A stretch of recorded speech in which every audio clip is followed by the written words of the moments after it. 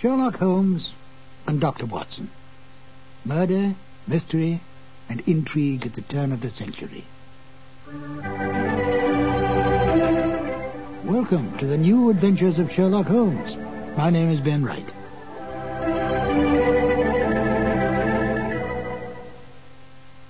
Sherlock Holmes, the most brilliant mind in crime detection, is without peer. He has more than stood the test of time. He has become an institution, a myth, the best of the best. But he was deeply human. He seemed a man possessed, focusing all his energies on crime detection. Yet he could be humbled by his own mistakes and was deeply attached to his friendship with Dr. Watson. He distrusted women, and yet spoke glowingly of Maud Bellamy as a most remarkable woman. And of Irene Adler, she was to him the woman. A man of almost manic-depressive nature, he could be brilliant beyond belief, and yet turn quickly to cocaine when his depression reached deeply into his inner being. With an almost photographic memory, he could recall some small detail in a long-forgotten unsolved case and then use it to solve one on which he was presently working. Although he lived and worked in the bustling city of London, Holmes loved nature. Witness a remark he made in the story The Naval Treaty. Our highest assurance of the goodness of Providence seems to me to rest in the flowers. Could this be the foreshadowing upon retiring of his desire to become a beekeeper on a small farm in the Sussex Downs? Although Holmes did not cultivate friendships, with the major exception of Watson, he did have some friends. At least Dennis Green and Anthony Boucher, the writers of The Out-of-Date Murder, would like us to think so. They enjoyed embellishing the original Holmes stories and adding information to the canon that Sir Arthur Conan Doyle never touched upon. Listen carefully to the end of this exciting adventure, where the story reveals the exact kind of payment Holmes accepts for solving this case. It's a delightful addition to the canon, totally imagined by Dennis Green and Anthony Boucher. And here they are now, Basil Rathbone as Sherlock Holmes and Nigel Bruce as Dr. Watson in The Out-of-Date Murder. This episode from the life of Sherlock Holmes will be transmitted to our men and women overseas by shortwave and through the worldwide facilities of the Armed Forces Radio Service. Petri Wine brings you Basil Rathbone and Nigel Bruce in the new adventures of Sherlock Holmes.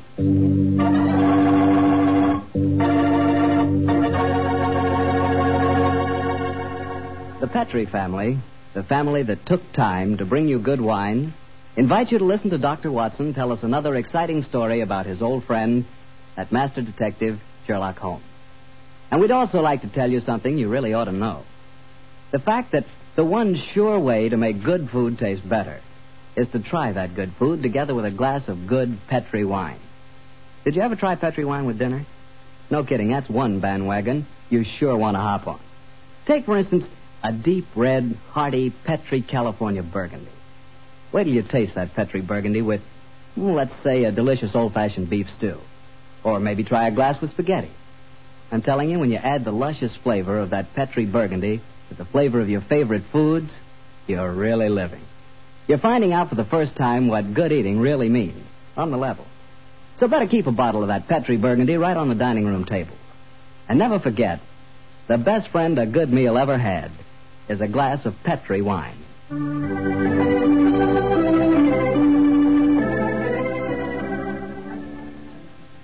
And now for our weekly visit with the good Dr. Watson. May I come in, Doctor? No, Mr. Bartell. You know me better than that. Of course you can come in. I'm expecting you. I always look forward to these Monday evenings together, you know. Me too, Doctor.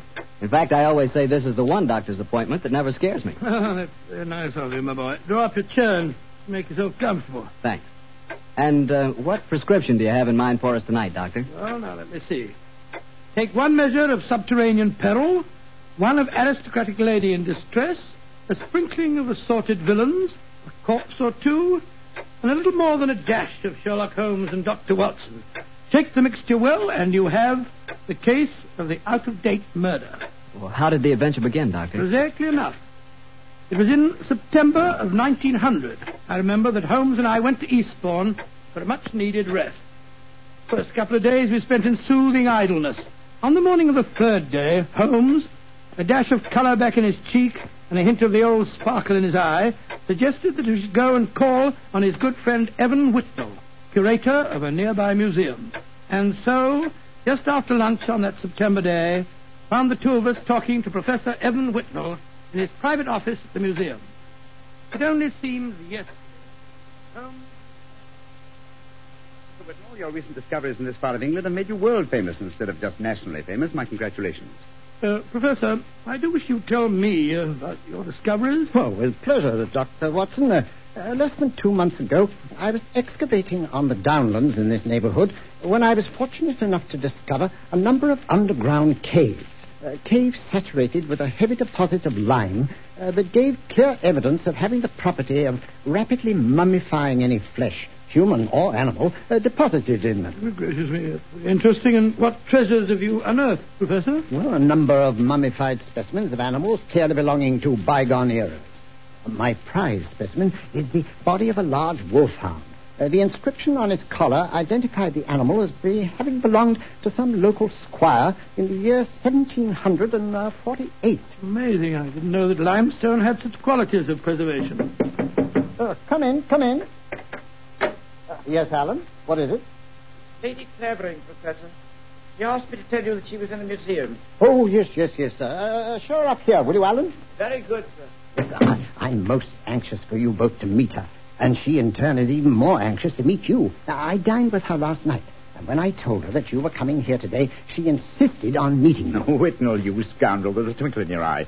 I suspect that Lady Clavering is here to consult me in my professional capacity and that you engineered the meeting. Well, perhaps I might have dropped a hint. No, I warn you, Professor. Holmes can't become involved with another case. He's completely run down. Well, don't worry, Doctor. All that Lady Clavering requires is a little advice. Advice? Oh, that's a different matter altogether. Yes, sir. I knew you wouldn't mind, Holmes. Helena, my dear, there you are. Come along in. Thank you, Alan. Allow me to introduce Lady Clavering, Mr. Sherlock Holmes and Dr. Watson. How do you do, How are you, gentlemen? Now, there you are, my dear. Sit down here. I may as well tell you, Helena, that our little plot has already been discovered. Oh, dear. And I was just getting ready to exert all my feminine wiles in an attempt to persuade you to help me, Mr. Holmes. Oh, I'm certain that he found you utterly irresistible, my dear Lady Clavering. You flatter me, Doctor. No, I mean it. The professor tells me that you're in need of a little advice, Lady Clavering. Yes, Mr. Holmes. I'll put my question simply. 5 years ago, my husband, Sir George Clavering, left me. Left you? Gracious me. How stupid of him. I haven't seen or heard tell of him since. I now wish to remarry. But, of course, I couldn't do that without having my husband declared legally dead. My dear Lady Clavering, I can't help feeling that a lawyer is the proper man to consult, not a detective. Perhaps you're suggesting that there was foul play in connection with your husband's disappearance. Oh, no, Dr. Watson. The Claverings are a strange family, self-willed and headstrong. George and I were not happy together. I think he disappeared deliberately. You reported his disappearance to the police, of course. Oh, yes, Mr. Holmes. But they've never been able to trace him. This kind of thing has happened in the family before, Holmes. Tell them about Sir Nigel, Helena. Well, he was one of my husband's ancestors. He walked out one day in 1777 and was never seen again. The only family was disappearing. George knew of the legend. He often threatened to do the same thing himself. But your problem, Lady Clavering, is not that of your husband's fate, but rather of your own freedom. Yes, Mr. Holmes. Well, I'm afraid my advice can be of little consolation to you. The law has specified a number of years that must elapse before anyone disappearing can be declared legally dead. I would suggest that you possess your soul in patience until that period has elapsed. Oh, dear. And I was hoping you'd be able to think of some terribly clever way of getting round the law, Mr. Holmes. Lady Clavering, sometimes perhaps my methods may be unorthodox, but I assure you that getting around the law, as you put it, is a procedure I do not indulge in. Oh, dear me, now I've offended you, Mr. Holmes. And it's the last thing on earth I meant to do, I assure you. My friend's a little touchy about matters concerning his professional honor, you know, Lady Clavering. Oh, nonsense, my dear Watson. I'm not touchy and I'm not offended. And now, may I suggest we all examine the professor's latest treasures, and after that, perhaps he'll take us for a stroll on the downs. I'm most anxious to examine those lime pits of his.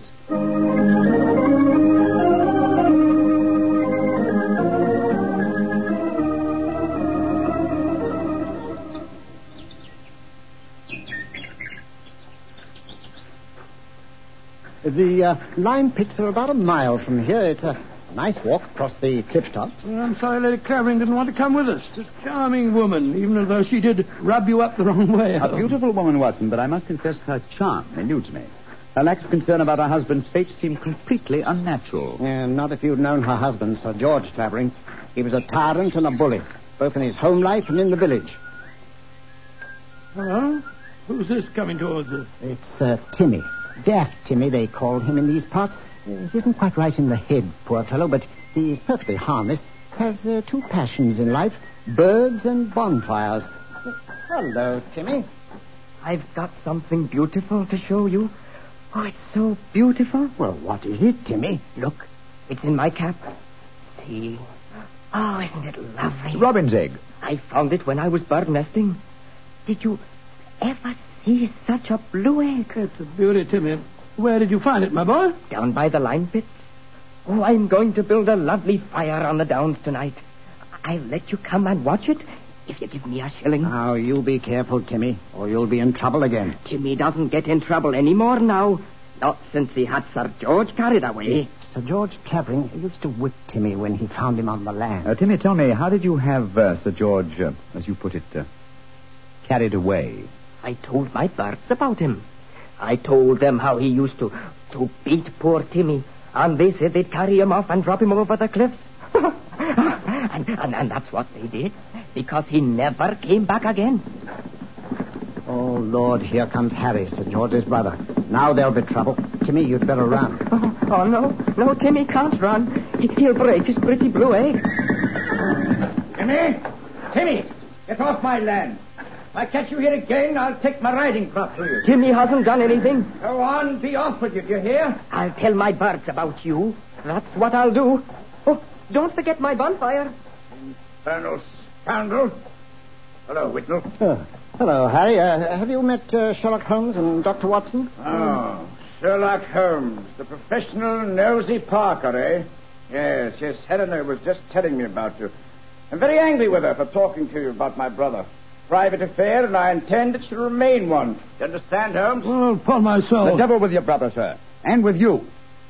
I'd advise you to remember that you're not addressing a half-witted villager who can't defend himself. If you know what's good for you, you'll do what I say. Here, Fitz. Impertinent brute. He spoke to you as if you were a stable boy, Holmes. Oh, really? He was quite refreshing. I'm reminded of an apposite quotation of my young friend James Elroy Flecker. Thine impudence hath a monstrous beauty, like unto the hindquarters of an elephant. Yeah, he's almost as much disliked as his brother before him. Tell me, does he succeed to the title when his brother is declared legally dead? Oh, yes, and what's more, he's Helena's unofficial fiancé, worse luck. I see. Personally, I'm beginning to get a trifle bored with the affairs of the Clavering family. Let's go on to the lime cave, shall we?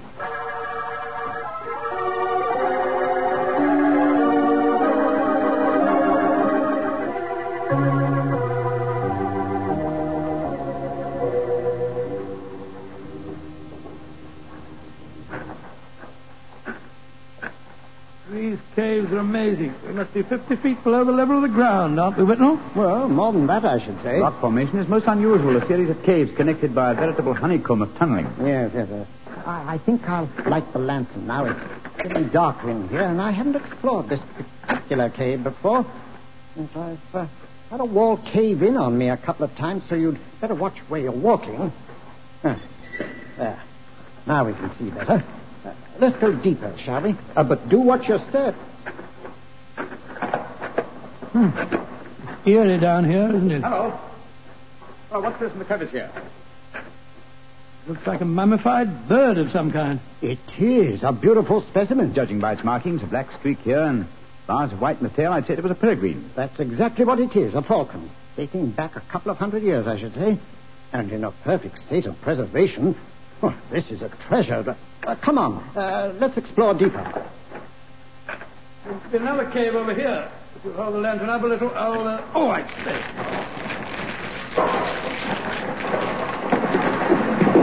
Good Lord, the whole wall's collapsed. Watson, you're not hurt, are you? No, Holmes, I'm all right. Why, you've unearthed another cave, Dr. Watson. Let's go in. I think we can just manage to crawl through. Great Scott, I don't believe my eyes. Magnificent. Whitnell, This is a treasure indeed. A perfectly preserved body dressed in 18th century costume, powdered wig and all. Yes. And there's no mistaking who it is. Look at that typical beak profile. It's a Clavering, and it isn't hard to identify which one. You mean the one that Lady Helena told us about this afternoon? Exactly. Without doubt, this is the body of Sir Nigel Clavering, who disappeared in 1777. Let's search his pockets. We might find some identification. Yes, here's a snuff box of the period, and some coins. Yes, the inscription of George III is still visible on them. Hello, here's his diary. This is unbelievable. What are you up to, Holmes? We're examining the body, Watson. This man was murdered. Murdered? With this wound just above the heart. Obviously inflicted with a sharp instrument, probably a dagger. This is interesting. An entirely new experience for me. The opportunity of solving an unsuspected murder committed well over 100 years ago. Glance through that diary, Watson, will you, old chap? Let's see if the poor devil suspected his fate. Oh, hard to read. All the S's look like F's. Peculiarity of the 18th century writing. They are paying, I suppose I've been saying, they are paying in the coffee houses that my brother Harry hath been coveting my wife. This is amazing, Holmes. See how history repeats itself.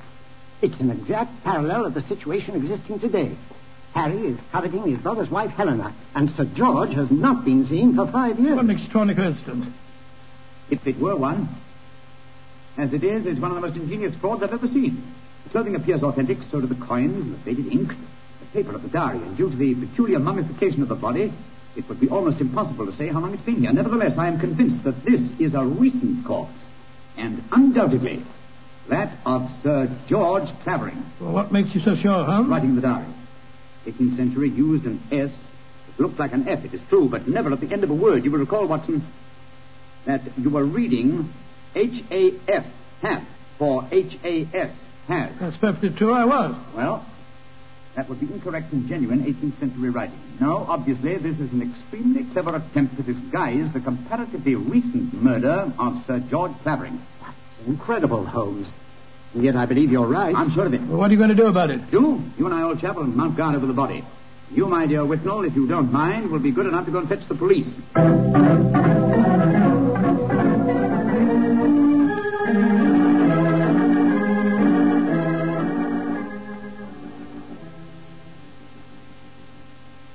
Holmes.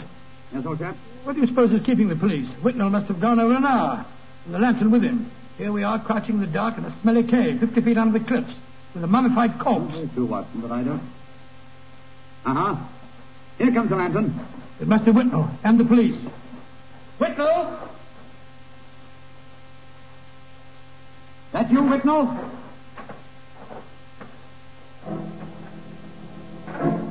That lantern's blinding me. Is that you, Whitnall? Answer, can't you? Look out, Watson!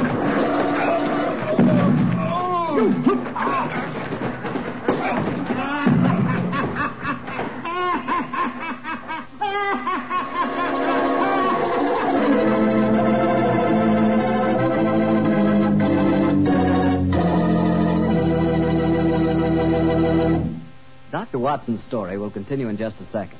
And I'm going to take that second to ask you what you think of when I say good food. When you say good food to me, I can see myself really going down on a piece of fried chicken, but really fried. You know, crisp and sort of a light brown. And when I see that chicken, I sure want to see some Petri California Sauterne. Because, believe me, Petri Sauterne is a white wine that's the wine for chicken. That Petri Sauterne has a delicate kind of flavor. Delicate like its pale gold color. But what a flavor, what a wine. If you want a swell white wine, you certainly want Petri Sauterne. Try it and see.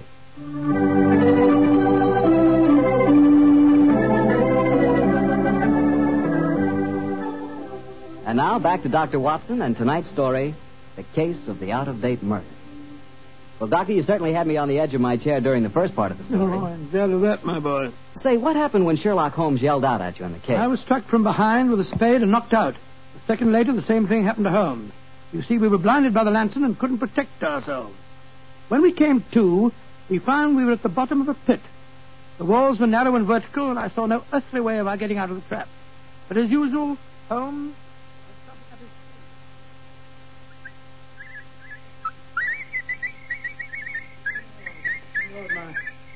My head's throbbing. Never mind that for the moment, old chap. Get the coat off and your shirt. Come on, off with it, old boy. Come on, off with it. I've already removed mine and tied them together. What for? Oh, dear me, that blow on your head must have been unusually severe. I'm trying to make a kind of rope, Watson, a rope to get us out of here. Oh, what's the good of a rope unless there's someone on the ledge above us to haul us out? If they think you're performing the Indian rope trick. My dear Watson, this is no time for your rather heavy-handed humor. Why do you keep whistling like that? You've been doing it for the past 20 minutes. I'm whistling for help. Well, why not shout? Whistle carries further. Oh, dear. Who's going to hear that? That, Timmy, I hope. Remember, he was having a bonfire on the cliff top tonight. My whistle is that of a nightingale, a song unheard in Sussex at this time of the year. If it does answer it, I'm sure it'll bring him down here. Oh, well, I hope you're right. Seems to me that Whitnell and the police will never find us here. We shall mummify, just as the filthy murderer intended us to. Courage, Watson, I'm sure... It's worked! It's Timmy! Cutting a burning log. We're down here, Timmy! Nightingale, pretty birdie, what are you doing down there? Timmy! I've tied these clothes together to make a rope. I'm going to throw them up. You ready? Catch. Good. He's caught it. Now, Timmy. Lower it to it. Oh, I shouldn't do this. They'll whip me. No. Nobody will whip you, Timmy. And we both want to give you a shilling to come up and see your bonfire. Oh, that's different. 2 shining shillings. I'll lower the rope. Here it comes. That's it. All right, throw another. You first. All right, Timmy, pull away. Here I go.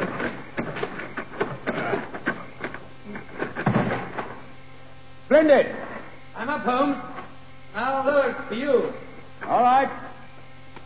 I've got it. Look out now. Here I come.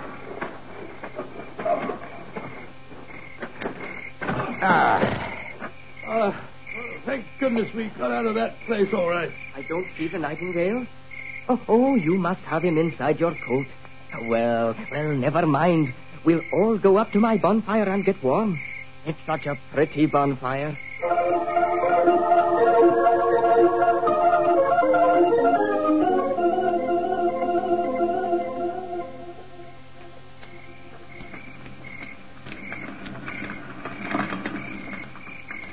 Did you ever see a finer bonfire? Never, Timmy. It's lovely. It's the most comforting sight I've seen for the last couple of hours. Oh, just one thing's bad, though.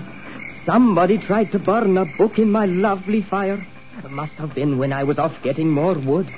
I found it when I came back, and I pulled it out of the fire and stamped on it. See, here it is. Let's have a look. Hello, it's the diary that we found on the body in the lime pit. Precisely, Watson. Now I begin to see daylight. People shouldn't burn books. Books are nice. Books are like birds and bonfires. But they're nice to be near. Oh, your nightingale must be cold. I'll get some more twigs to burn. Well, now that fellow's gone away for a moment, I can see why we were attacked tonight. The murderer knew that we were going to the caves. He was afraid that his devilish plot wouldn't stand up under your scrutiny. So he watched us. When we discovered the body and sent Whitnell off for the police, he knew that he'd got to get rid of us. And who do you think that somebody is, old fellow? Well, that's easy. Only one person strong enough to have knocked us both out and shifted our bodies. The dead Sir George's brother, Harry Clavering. I think not, old fellow. Didn't you observe as we entered the caves that pickaxes and wheelbarrows were much in evidence? Yes, that's right. They were, of course. Strength was not required under the circumstances. We were extremely vulnerable in the darkness. Any man with a modicum of cunning could have disposed of us, or any woman, for that matter. Good Lord, you're not suggesting that... Watson! Oh, Whitnell! Why, thank heaven you're safe. I've had the police with me for the last hour, but we couldn't find you. You went where I left you. True. Whitnell, I want you and the police to take me to Lady Clavering's house at once. After that, I wish to lodge information and make a charge of assault and possibly a charge of murder.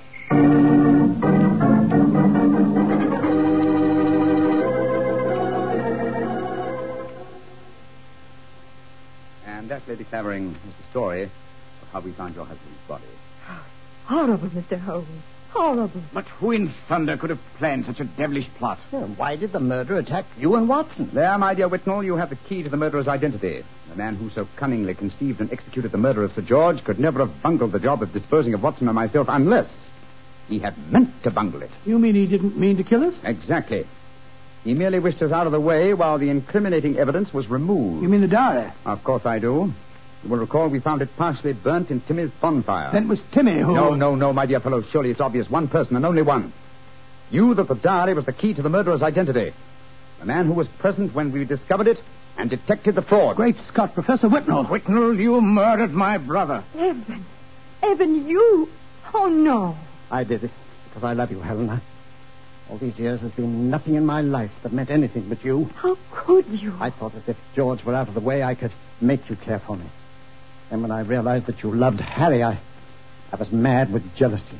And so I planned to conceal George's body forever. It was a clever plan. You said so yourself, Holmes. If it hadn't been for you, it would have worked. Yes, it was diabolically clever, Whitnall, but I'm afraid that no amount of cleverness now can prevent you from paying for your crime. Sir George, I suggest that you instruct the police to come in. Our work is done.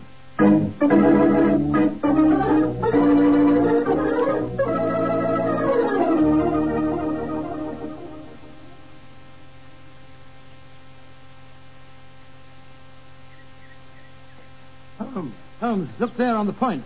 Timmy's bonfire is still burning away. Yes. Tim is a simple fellow with simple tastes. Why are you so gloomy? You solved the case brilliantly. My dear fellow, my faith in human nature has been sadly shaken. Oh, that. Evan Whitnall was a good friend and an old one. Hard to be instrumental in sending him to the gallows. Well, he richly deserved it. Yes, I know he did. That's quite true, but it's depressing just the same. Come on. Continue our walk home across the downs. I heard Sir Harry offering you a fee. Did you take it? No, I didn't, but I did accept his offer of an acre of land on the downs over there near the Abbey ruins. You can see them silhouetted against the sky. An acre of land? What on earth would you do with that? Well, when I retire, and I shall retire soon, I've often thought of bee farming. This would be a heavenly spot for such a venture. Well, I can't imagine you as a beekeeper. Oh, why not? After a life spent unraveling the tangled affairs of human beings, it would be soothing in the twilight of one's days to study the exact and predictable behavior of bees. Singing masons, building roofs of gold. Oh, well. One day, perhaps. Perhaps. One day.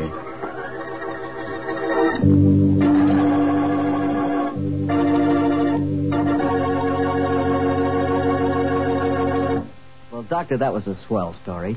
You know, I'm sure glad we get together like this once a week. Oh, thank you very much. Next week, why not come over a little earlier for dinner? Oh, no, I wouldn't think of having you go through all that trouble. Oh, well, of course, if you feel that way. Well, say, aren't you going to coax me? Well, to tell you the truth, I knew I wouldn't have to coax you.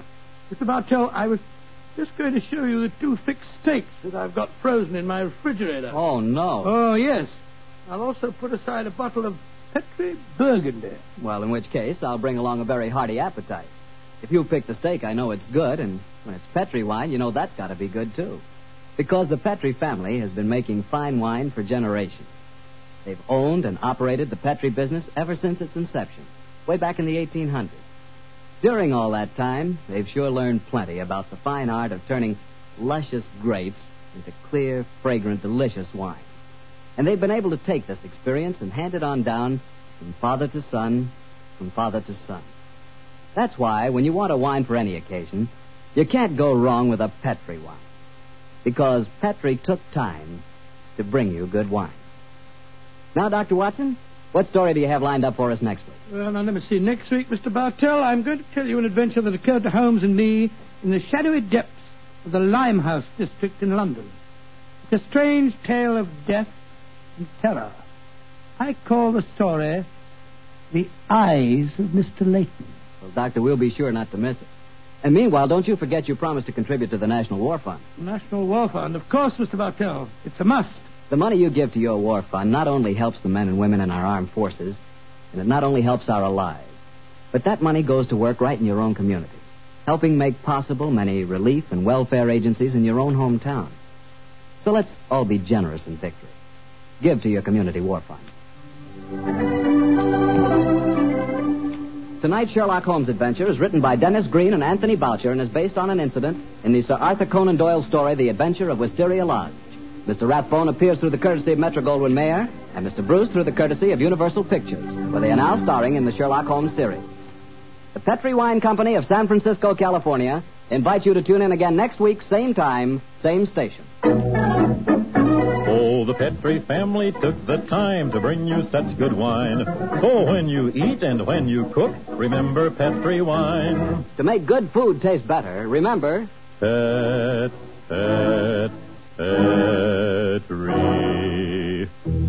wine. This is Harry Bartell saying goodnight for the Petri family. Sherlock Holmes comes to you from our Hollywood studios. This is the Mutual Broadcasting System.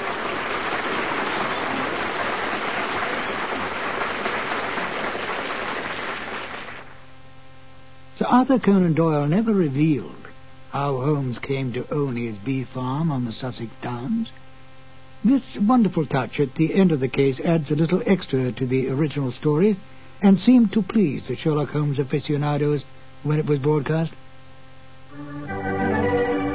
But I've been right. In a moment, I will present you with another new adventure of Sherlock Holmes.